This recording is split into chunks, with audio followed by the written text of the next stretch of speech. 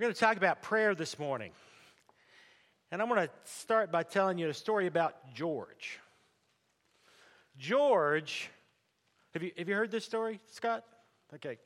Since I hadn't gotten into it, there's no way you could have heard it yet. George had a lot of problems. George, his wife left him. His daughters wouldn't speak to him. He lost his business. He was broke. He lost his house. He was living in his car. And so he went to church every day for 3 weeks. And he prayed this prayer. Good Lord Almighty, you know the problems I have. And it would help me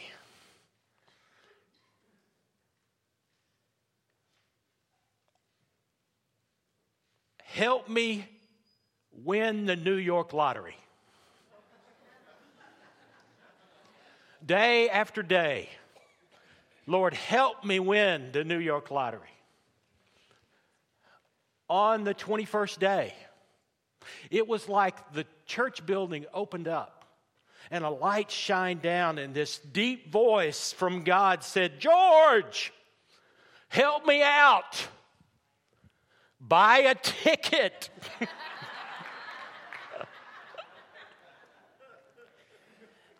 You know, like George, we pray. But do we pray with expectation? Do we pray with expectation? This morning I want to talk about prayer. The focus, regular practice, expecting results, and praying bold prayers. Let's pray. Lord God, may the words of my mouth, may the meditations of our hearts be acceptable in your sight, our strength, our Redeemer. May these words be your words, O God. Father, Son, and Holy Spirit. Amen. What do you do every day? Breathe? Well, don't we have a checklist? No, I mean, come on. Let's go through the checklist. Every morning, the alarm goes off, I wake up, get out of bed, brush my teeth, take a shower, coffee. Some people start with coffee. Drink some water, not drink anything else till later on in the day. Let's see what else. Dress. Have to dress. Take my meds, vitamins. Am I leading? And check the news. Check the weather. Did I leave anything out? Huh? Daily devotional. Here we've got a Christian.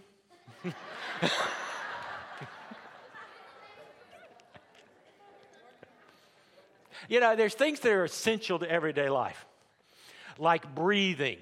And then there's some things that aren't. You know, if we don't eat, we can go about 3 days, and then it's going to be problems for us. If we don't brush our teeth, we can go about 3 days, and it's going to be a problem for everybody else.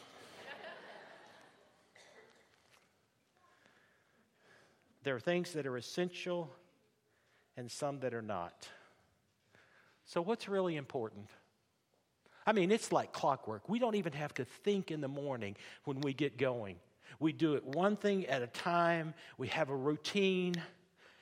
We know what our priorities are. Is prayer a part of that clockwork? Throughout the Bible, there is a constant reminder to be in prayer. And what the Bible teaches us is that prayer and gratitude is important to our health. They've actually done studies on that. Did you know that? Did you know that? That those who pray and give thanks are actually healthier, not just emotionally, but physically, than the rest of the population.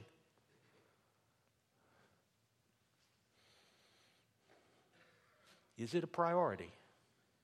Now, I'm going to come back to the James passage in just a second, because James is dealing with the circumstances in terms of prayer and a particular formula for prayer.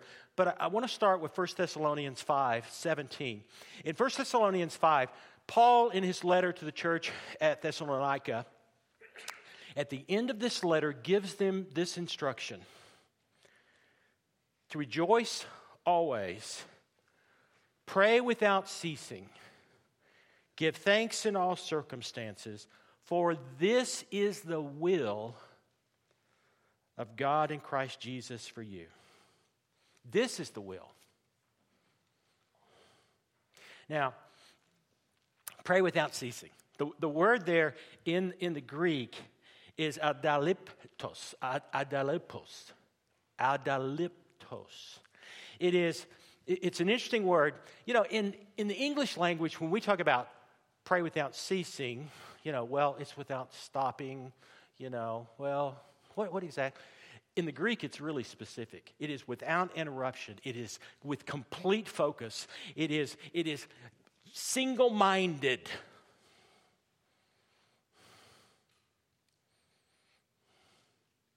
It implies the act of prayer in every moment of each day. To pray without ceasing. And for me, it's an attitude of prayer. I don't think that we should. I haven't tried this lately. No, I haven't tried it at all. That we should close our eyes and bow our heads on George Bush tollway. Anybody done that? Josh, have you tried? Josh has tried that. How'd that work out for you? Were you in your dad's sports car? No.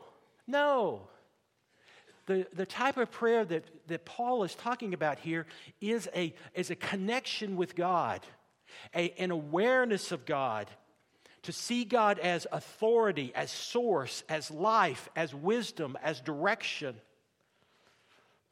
The problem for most of us is that, yes, we want God in our lives, but we want to control God.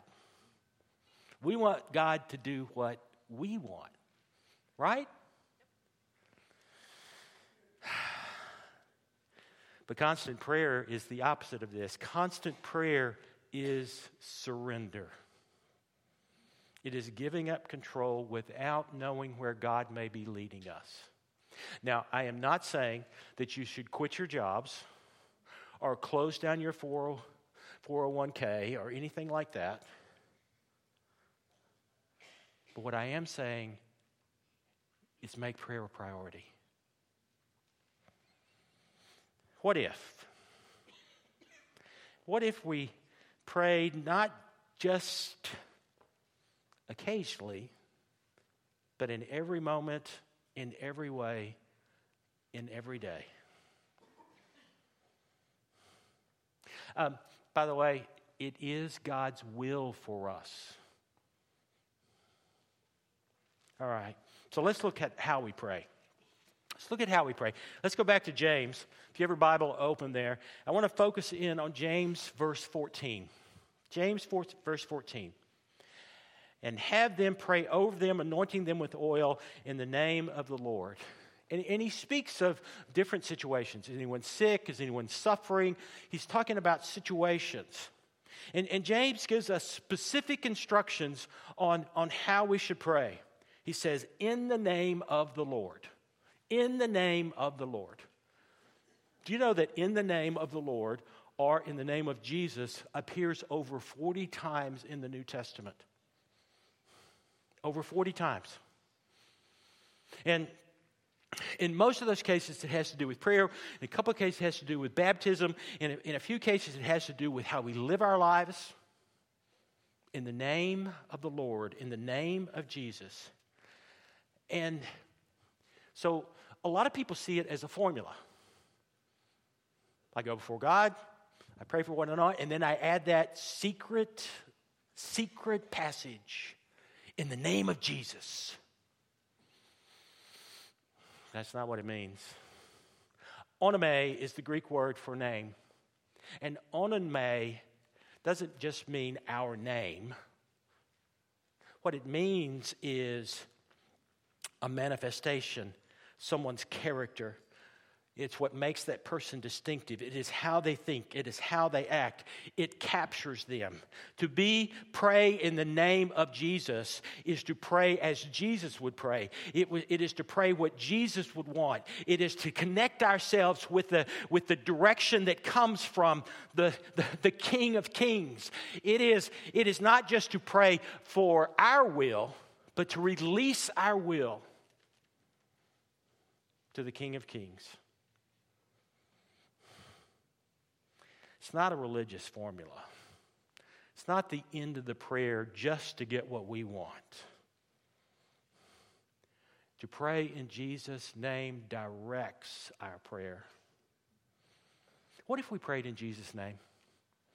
What if we truly prayed in Jesus' name? If we searched, I've got this situation, and I am going to pray, and I'm going to pray as Jesus would have prayed. I'm going to surrender myself in Jesus' name. I'm going to surrender myself as Jesus surrendered himself on the cross. I'm going to do all I can to receive what it is that God is leading me to do, and to pray that prayer.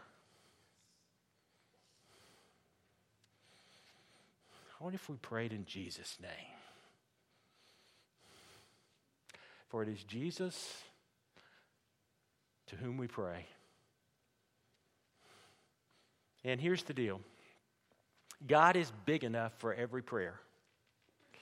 God is big enough for every prayer. In Matthew chapter 17, the disciples were trying to cast out this demon, and they couldn't do it. And they come to Jesus with this situation, and Jesus prays and casts out the demon. And so they come to Jesus and they say, Jesus, what was it that we didn't do? What did we do wrong? And when you examine the Greek, because Jesus says, he says, O ye of little faith, because of your little faith, truly I tell you, if you have faith the size of a mustard seed, you will say to this mountain, move from here to there, and it will move, and nothing will be impossible. The implication of the Greek is we see the way that the disciples pray over this person to be released from the demon is there is no expectation. There's no expectation. Our God is big enough for every prayer. To pray like Jesus does not mean that we should limit our prayers, that somehow, that we should not make our desires known, to make our dreams known, to make what it is that is before us known, our suffering, our illness, our longings, our dreams before God. Absolutely not. God wants to hear that. God wants to hear all of us in prayer. And God honors that.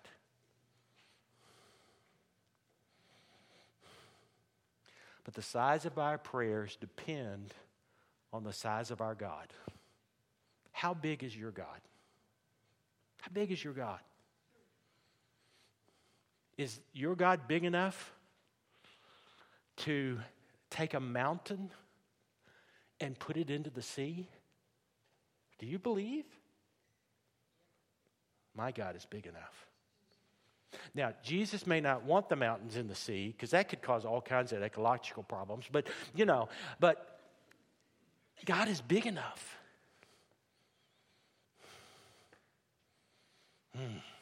God is big enough. And here is the way God works. God likes to take the small, ordinary, surprising people and do extraordinary things. We talk about signs and wonders as we look at the New Testament. And there are those who will tell you that the signs and wonders of the New Testament, of Jesus in Nazareth, are gone. But here's what I believe. Every time that God takes a human being and does an extraordinary thing with that human being, that is a sign and wonder of what God is doing in this world.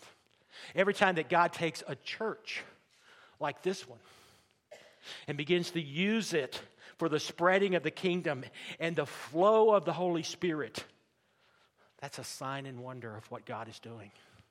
Every time that God takes a heart and changes it, and they come down here and they say, yes, I want Jesus into my life, and I want to go into the waters of baptism, that is a sign and wonder. Because it's totally contrary to the ways of this world. Who would do that? Let us dream big. Let us ask big. Let us be ridiculous in our prayers to see what God can do. For never underestimate the power of a single prayer.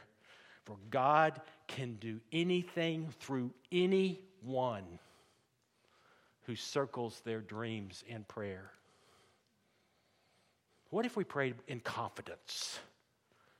In confidence that God was bigger than all our circumstances.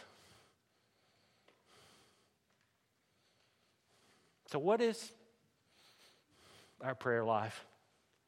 I want to challenge you this morning to pray risky prayers. To pray risky prayers. The story's told about this pastor who went to the hospital, and every prayer that he prayed, he always would go in the hospital room and he would pray for the person to be healed. Okay? He didn't really have any expectation that they would be healed. I mean, he was praying for the doctors and the nurses, but he would pray for them. Well, one day he's in the hospital. This lady was basically paralyzed from the waist down, and he prayed for her, prayed for the doctors, prayed that she would be healed in Jesus' name. She jumps out of the bed. She dances around the room. She says, I'm healed, hallelujah. And the pastor doesn't know what to do. He thinks, oh my goodness, what are my church people going to say? You know, what? He's just thinking, going. And finally, he kind of talks to the lady and says, this is absolutely wonderful, praise God, and gets out of the room as quickly as can. Gets down to his car, and he's all sweaty, and he puts his hands on the wheel of the car, and he says, Dear Lord, I just thank you for healing that woman, but don't ever do that to me again.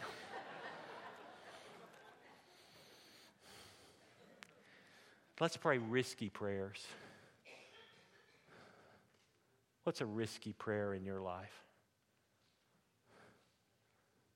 What's a prayer that if it were answered would just scare? You know, the Bible is full of characters that were willing to look foolish. Noah. I mean, who did Noah think he was? I mean, have you ever been to the Holy Land at that area where Noah built the ark? It's a desert. David going up against Goliath. Who did David think he was? Those 300 that marched around Jericho, outnumbered 50-1. They believed in the one God of all creation that could do all things through Jesus Christ. A Christian writer named Peretti writes a series of 3, Piercing the Darkness. Anybody read that? It's been about 20 years since the books came out. There's a great scene in the book where the host of the Lord, who are always outnumbered by the demons, but they always win. And one of the captains is talking to his lieutenants, and they look down on this little town, and suddenly this church just blows up, and all these demons are just shooting everywhere, just going everywhere. And the lieutenant says to the old experienced captain, what's going on there? And he says, oh, the people of God are praying again. What if the people of God prayed the riskiest prayers that we can imagine? What if? Are you willing to do that? Or do you just think this pastor's crazy? Now, I have been here long enough to know that this church is pretty mature in its faith and that you understand the power of prayer like no other church that I have ever been in. The kind of prayers that this church prays are absolutely incredible. The way you gather around each other and lift each other up is really nothing I have ever experienced. But what if we took what we do in here out there? What if we took it out there? Are you ready? Yes. Are you ready? Yes, are you ready? Yes. I am. I am.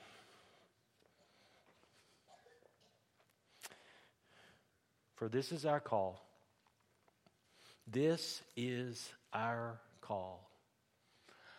Seek ye first the kingdom of God and his righteousness, and all these things shall be added unto you. Alleluia, alleluia. Now listen. Ask, and it shall be given unto you. Seek, and ye shall find. Knock, and the door shall be opened unto you. Alleluia, alleluia.